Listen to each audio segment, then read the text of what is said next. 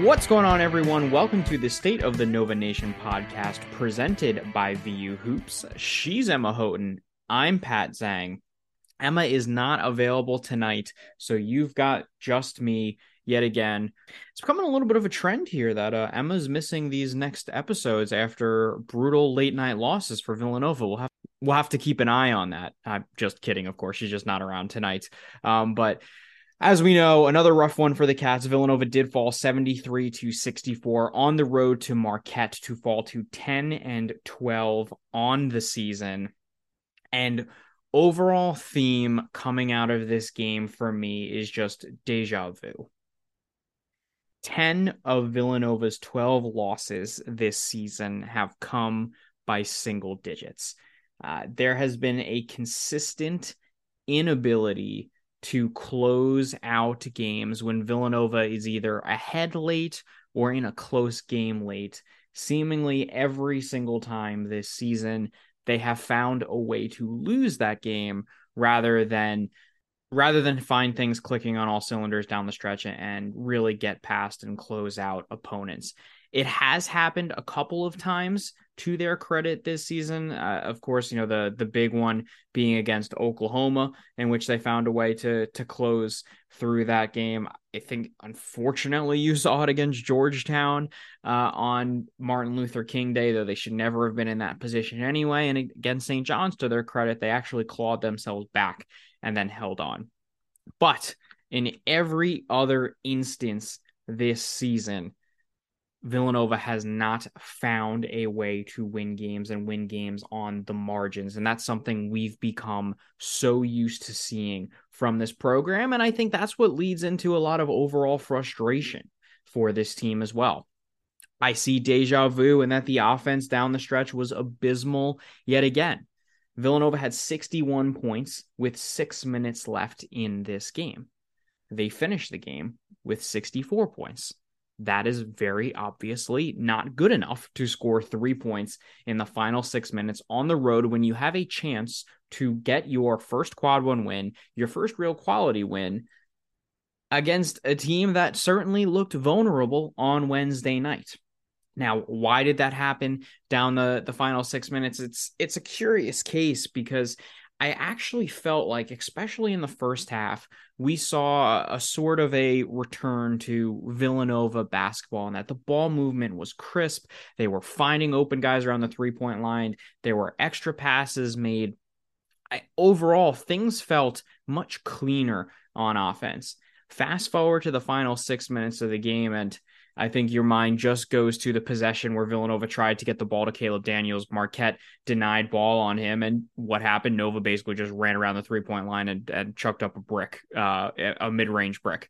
That's not good enough. You think about the time where, again, they just dribble around the three-point line, get it to Eric Dixon, a double comes, and he's got to put up a tough shot. Or he tries to put up a tough shot and instead falls over and ends up traveling there because he's put in a really difficult position. It felt like that continued to show up down the stretch. I'm not sure what the answer is for why this team seems to dry up offensively as we get closer to the end of games. We've seen it multiple times this year. You're hoping that the addition of a guy like Justin Moore would mitigate those circumstances. However, what we've seen from Moore, while it is fantastic to have him back on the floor and just a huge boost for all of Villanova and for him just to come back from this Achilles injury, the rust is most certainly there, and it is most certainly apparent for Justin. He played 33 minutes. That's huge coming back from such a difficult injury to return from, but just 2 of 9 shooting, 2 of 7 from 3. A lot of his threes are a little short, so I still think he's trying to find a way to get those legs under him in that game shape, kind of what we discussed a little bit on Tuesday. Missed layups for him, which never happens when Justin Moore is fully healthy and fully in a groove. Again, I don't think it's that Justin Moore is any less of a player. I think it's that the guy hadn't played before Sunday on 309 days, has only been practicing with the team fully for just over a month at this point and is still working his way back. So while it's a huge boost to have him in there, and while I think he will help them down the stretch of games, this isn't prime Justin Moore, fully healthy Justin Moore that we had seen over the past couple of seasons just yet. And this team needs that type of player to be able to take over, because what we've seen thus far this season with the personnel does not fit the ability to close those out. We saw deja vu in that the second half defense was incredibly messy yet again. This has become my least favorite trend to discuss on what feels like a weekly basis at this point. But Villanova allowed 39 points in the second half. That joins a very long line of second half defensive failures that we've seen just recently. 42 points allowed in the second half against Providence, 40 against Georgetown, 40 against Butler, 45 against DePaul, 53 against Xavier. That's just really in January that we have seen all of those defensive performances where teams have been able to score 40 or more points in the second half here against the Cats. 39 for Marquette, not 40, still not good. The only one that you would point out as a positive was that they allowed 21 points against St. John's in that win at Madison Square Garden. However, I'm not sure anyone would mistake that game for an offensive clinic on either side. What's so frustrating about the fact that they continue to give up these massive hauls in the second half is that you would think that going into halftime, you've seen things. You've seen how your opponent is attempting to attack you, and we'll make some adjustments and we'll come out better and, try and get into a groove and formulate a game plan off of it. It does not feel like that has been the case that we've seen thus far this season. And I think that is a real gripe you can have with the coaching staff and with Kyle Neptune. I don't want to make this about a Kyle Neptune episode. I've made my stance on him rather clear that I think the guy deserves time. I think you can absolutely have criticism with him. I think there also has to be an understanding that he is a second-year head coach, a first-year head coach here, going through a massive transition with the program, a total changeover in talent and personnel here.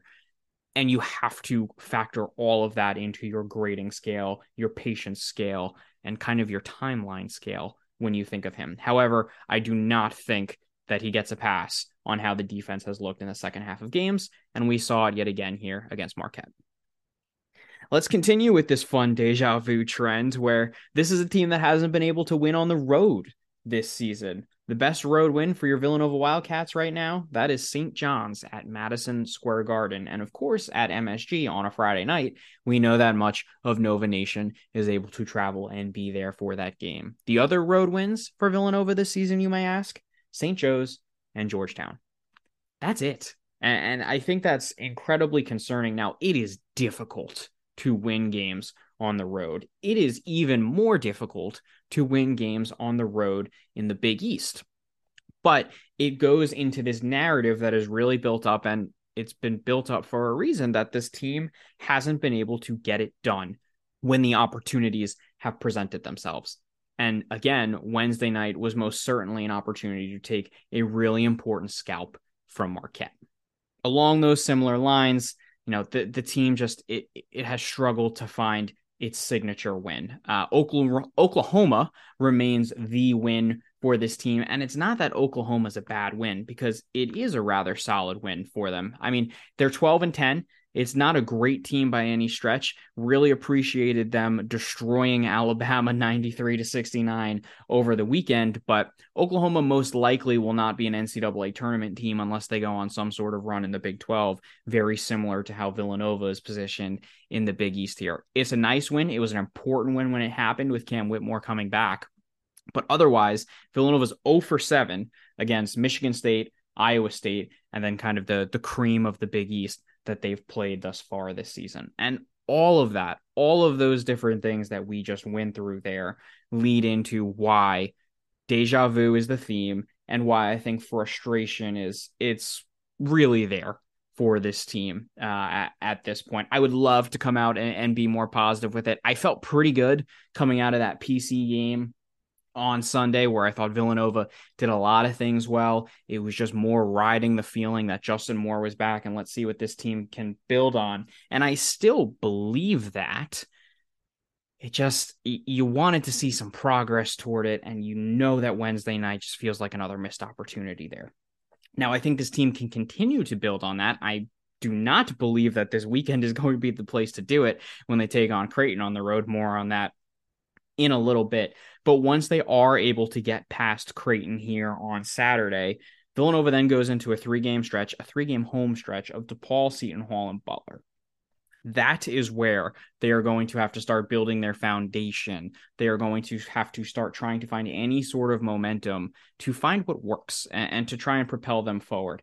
I have not seen anything to make myself believe that they have the ability to go on this magical run at the Big East tournament. But if they're going to build the momentum to do it, that's going to be the time to start putting it together.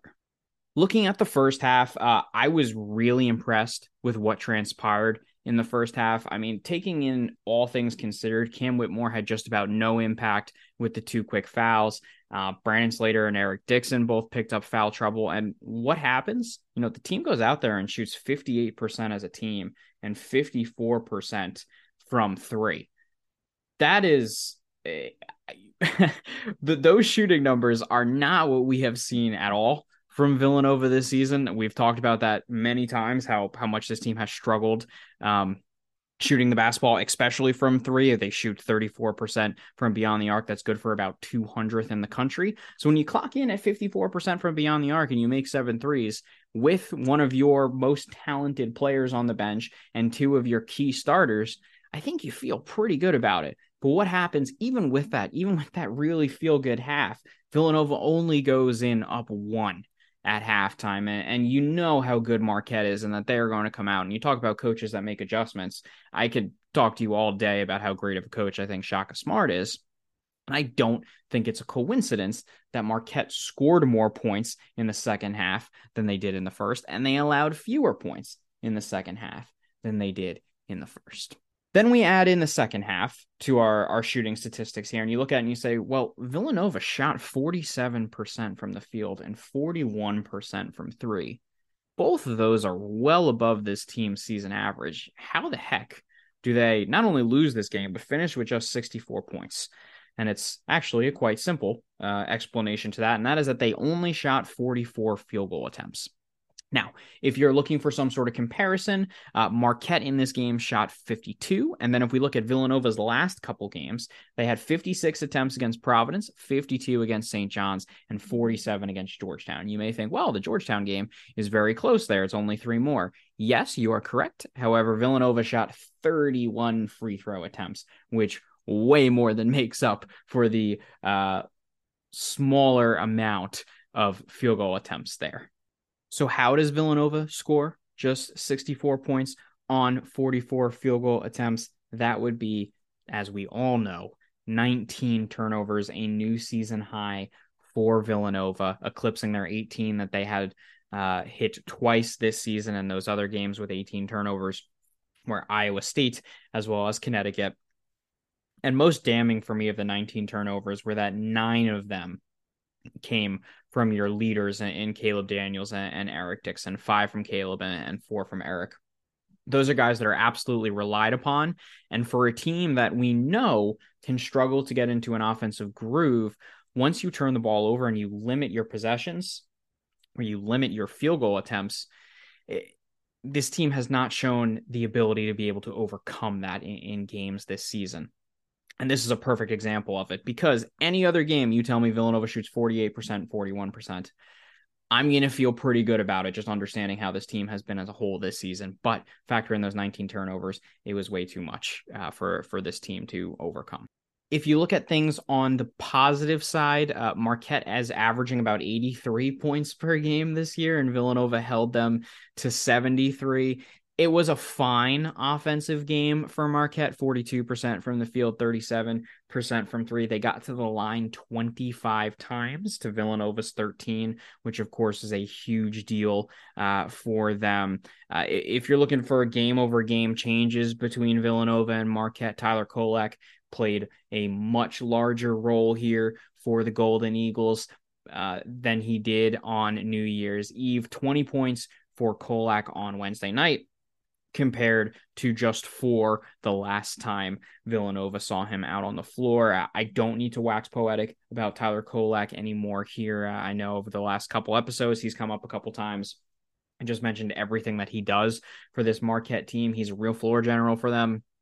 He has the ability to be a very strong rebounder. We know he's the best passer in the conference, and what happens too, he can throw in 20 points here. It was nice to see Stevie Mitchell not light up Villanova this time, the Reading, Pennsylvania native, like he did at the Finneran Pavilion, just 8, but Cam Jones helped make up for that with 18 as he continues to be an absolute stud, even though shooting-wise, it wasn't his best night, but it doesn't really matter when you're as talented as Cam Jones is.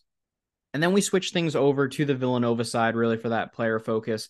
There aren't too many guys that I think deserve a player focus after this one. 3 ones in particular I want to mention. Brandon Slater, I thought, did a very solid job doing the little things here tonight. And it's those little things that very often in years past have helped Villanova come to wins. But that, of course, wasn't the case here on Wednesday. I thought he was very well in his defensive sets. His switching was the best out of anyone out there for Villanova on the night. His box outs in particular were outstanding. The amount of times that either he went up and was able to get a rebound, he finished with a team leading 8, or he was able to take his guy out of the play and allow for someone else to come up for a rebound for Villanova was numerous. I can't even begin to count how many there were. I just kept on watching it. He did a great job. I think the refereeing did play a pretty large part in this game. I know I usually don't like to talk about it. I don't think it was particularly good what we saw, and I was actually surprised with how this game was called that they let Slater get away with as much as they did underneath the basket. But hey, to his credit, they weren't calling it. He kept on doing it, and I do think it really helped Villanova, win this rebounding battle 30-26. Already talked about Justin Moore, but just again to reiterate here how important I do think it is for him to be out there on the floor and how important it is for him to be playing 33 minutes just his second game post Achilles tear. It's going to take some time for Justin to get back to the Justin that we've seen, if he gets back to the Justin we have seen in the past. It may take more time than just this season for that, understanding the severity of what he's gone through here. But again, that's what February, is going to mostly be about for Villanova, is trying to get this guy up to speed with his new teammates and with his own leg to get in a place where he feels comfortable as we head into March. And lastly, I think it's impossible to talk about this game actually without touching on this one. Brendan Hausen played 18 minutes for Villanova and had 12 points on 3 made threes here. That's a really good sign for Hausen to be able to make that sort of impact in this game. 18 minutes is really significant for him. It is the second most minutes he has played this season. The only game he played more than that was Oregon over Thanksgiving weekend. He has not played this many minutes really since Xavier. He played 16 on January 7th here, and his best scoring output since the 15 that he had in that Oregon game as well. I thought defensively he held his own more often than not, which is often the issue with Hausen. I mean, even the big breakdown that led to a Marquette 3, I know Hausen was involved in that, but I believe that breakdown was Chris Arcidiacono there overcommitting and bringing a double team and leaving a Marquette shooter open. I did not attribute that one to Hausen. I have to watch it again to see anything further, but that was at least my first interpretation of it. And I'm curious to see what his role continues to look like, because it felt like Neptune had went a little cold on getting him involved, and most of that was because of the defensive side of the ball.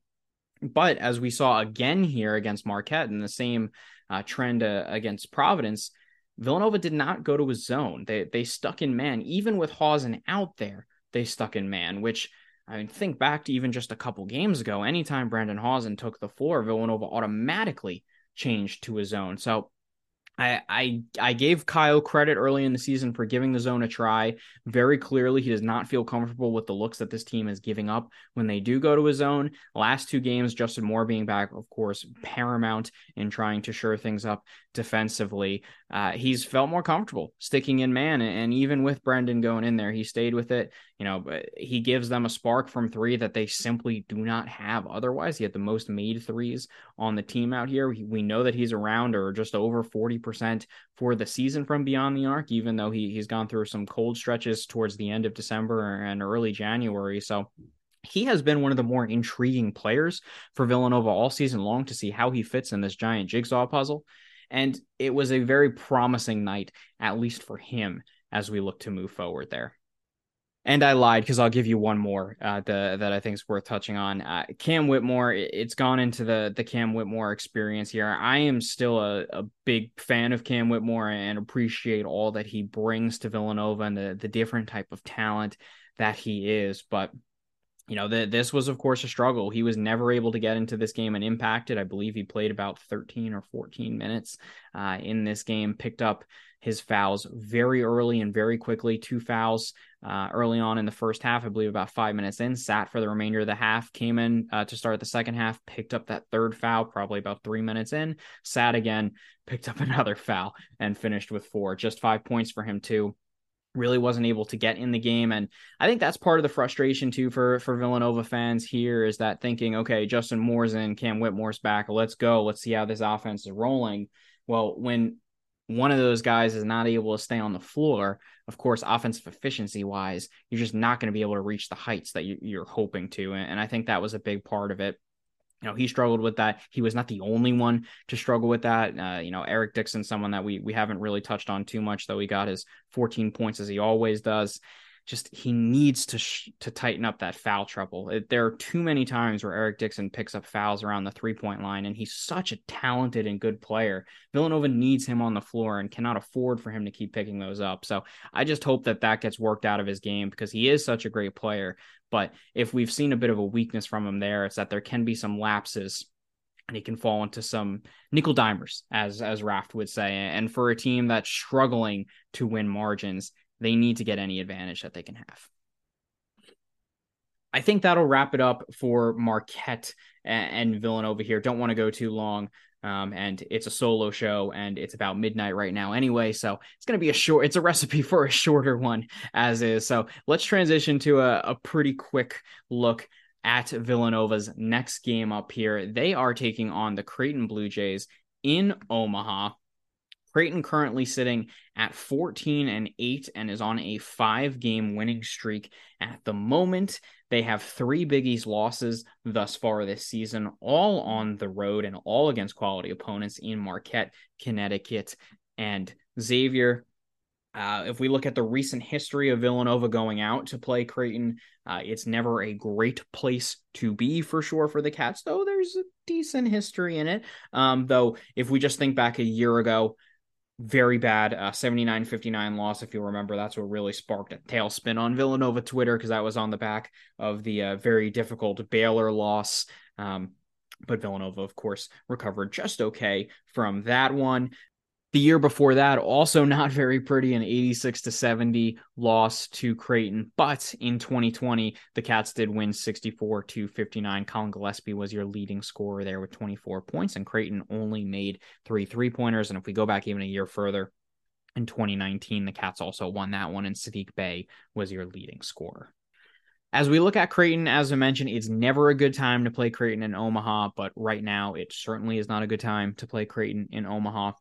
Well, they labored to get past Georgetown tonight. That is now 5 wins in a row. And coming into tonight, not counting the Georgetown game, they had been averaging 84 points per game over those last 5. Their last home game, they blew away Xavier as well for their stand-up to cancer game, where X, I've talked about them. They're still my favorite in the Big East, and I think they're going to win the Big East tournament. So for Creighton to go out there and to really handle them pretty easily, 84-67, where there was a stretch, I believe it was the final 10 minutes of the first half, where they completely ran away from them and just never let them back in it. That is really, really impressive, and it showcases a lot of the talent that is on this Creighton team. They sit at 10-1 on the season at home, with that one loss actually being a shock loss to Nebraska in the middle of a 6-game losing streak that seemed to put most of the country off Creighton, but as we know, they have most certainly bounced back. As we look at the Blue Jays roster for 22-23, we are going into February here, and this is the first time the Wildcats will face Creighton. There are a lot of familiar faces on this team, sans Ryan Hawkins and Alex O'Connell, as both of those two have departed. But otherwise, Creighton brought back most of their talent. I mean, Trey Alexander, Ryan Kalkbrenner, Arthur Kaluma, Ryan Nembhard. All names that you are going to very well know and very well recognize as some top players in the conference. What else did they do? Received a lot of fanfare in the offseason. It's been a little up and down, though much more up lately. Baylor Shireman came in from South Dakota State, real three-point assassin for them. And while he struggled at times this season, he is still their leading scorer right now. And while he is having a worse three-point season than he has over the last couple of years at South Dakota State, that worst three-point shooting season still clocks him in at 40%, which is not too bad. I think Villanova would kill for another 40% three-point shooter on that roster. Ryan Kalkbrenner has been fantastic this season. He's missed a few games through illness for them, but when he has been on the floor, he's been a stud. And check that. He is actually their leading scorer at just over 15 points per game. What he does is he brings a phenomenal interior presence. He's a 7-foot monster in the paint. He's got over 2.5 blocks per game. Creighton runs a lot of offense through him. They have no problem, especially with more of their athletic guards like a Trey Alexander, like a Nembhard, to run pick and roll and lob it to him rolling to the rim.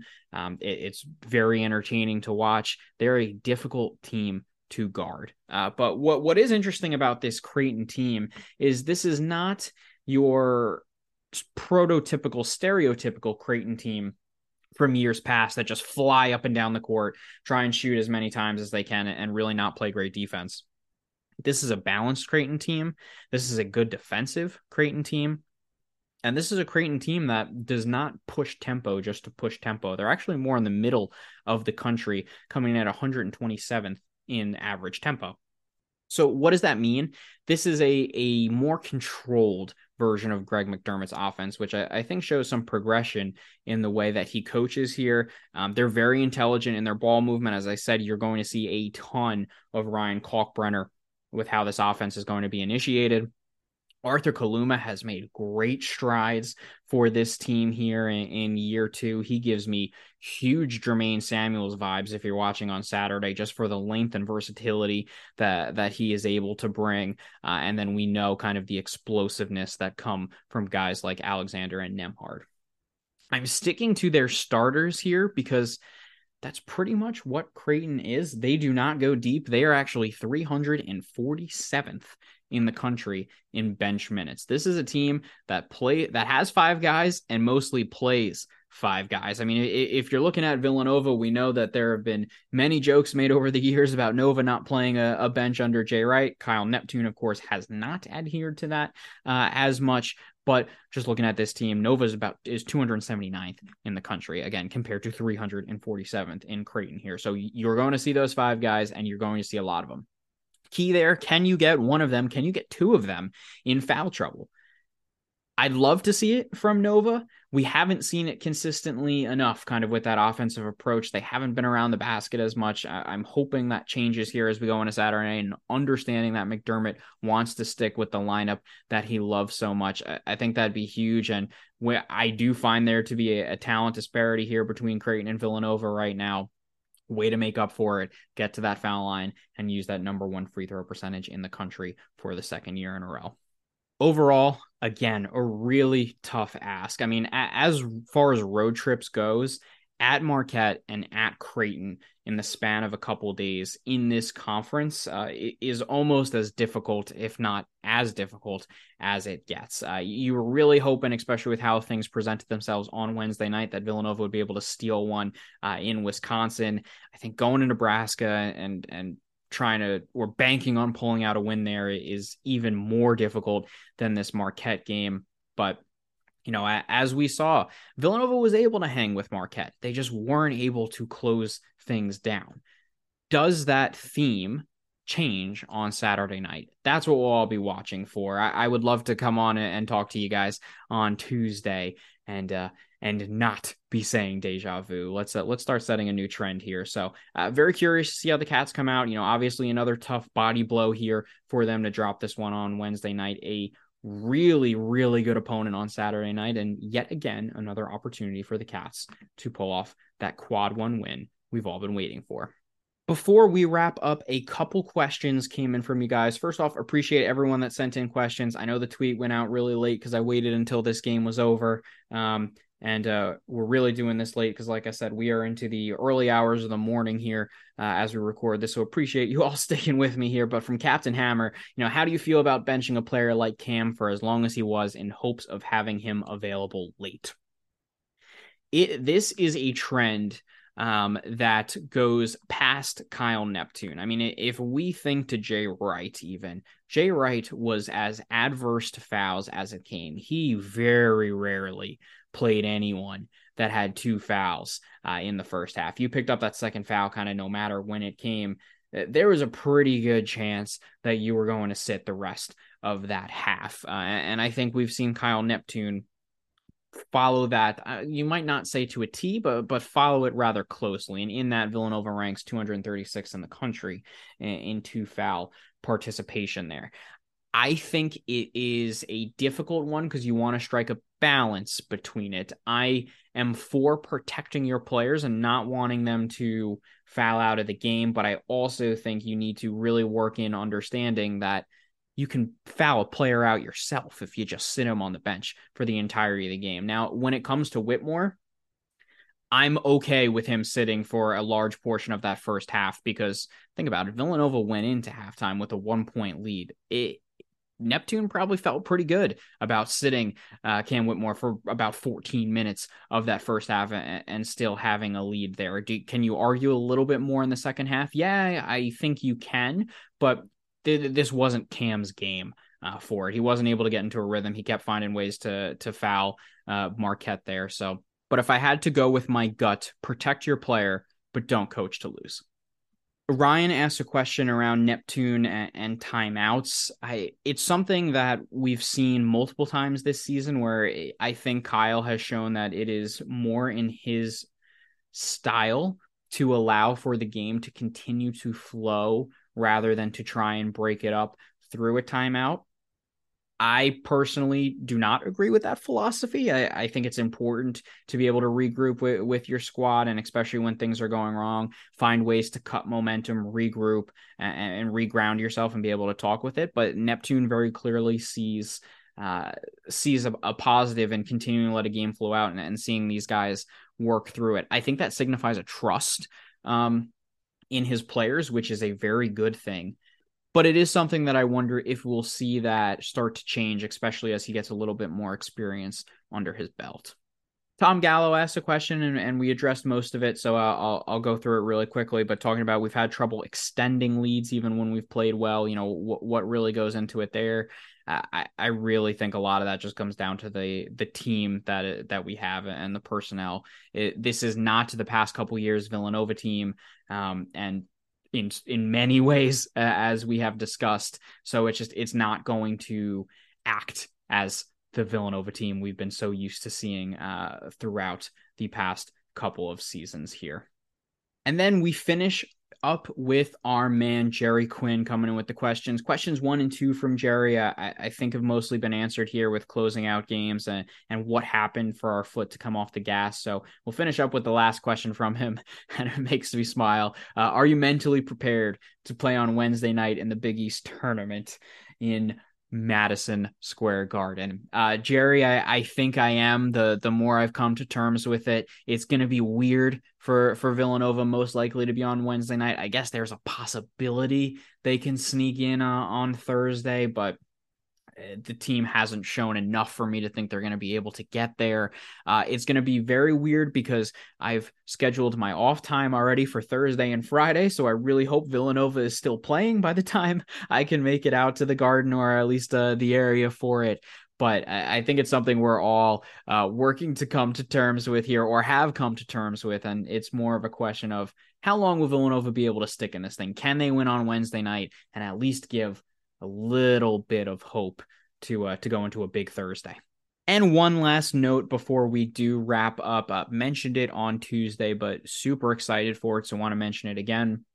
I will be on Villanova Tip Time on Saturday night. You can find that on Twitter at Nova Tip Time. You'll also find it on his YouTube channel, Villanova Tip Time, for a live stream pregame show. If you haven't checked it out before, it's Chris Notaro, who we had on a little earlier this season. I'm going to be on with Chris from the Full 40, as well as Tommy from VU Hoops and Road to the Garden, as we do a little pregame show into this Villanova Creighton game. So if you didn't hear enough of a Creighton preview, there will be more on Saturday night. Super pumped to be a part of that with those guys. Those are three great guys, and I think it's going to be a lot of fun, and I hope you all turn in for it.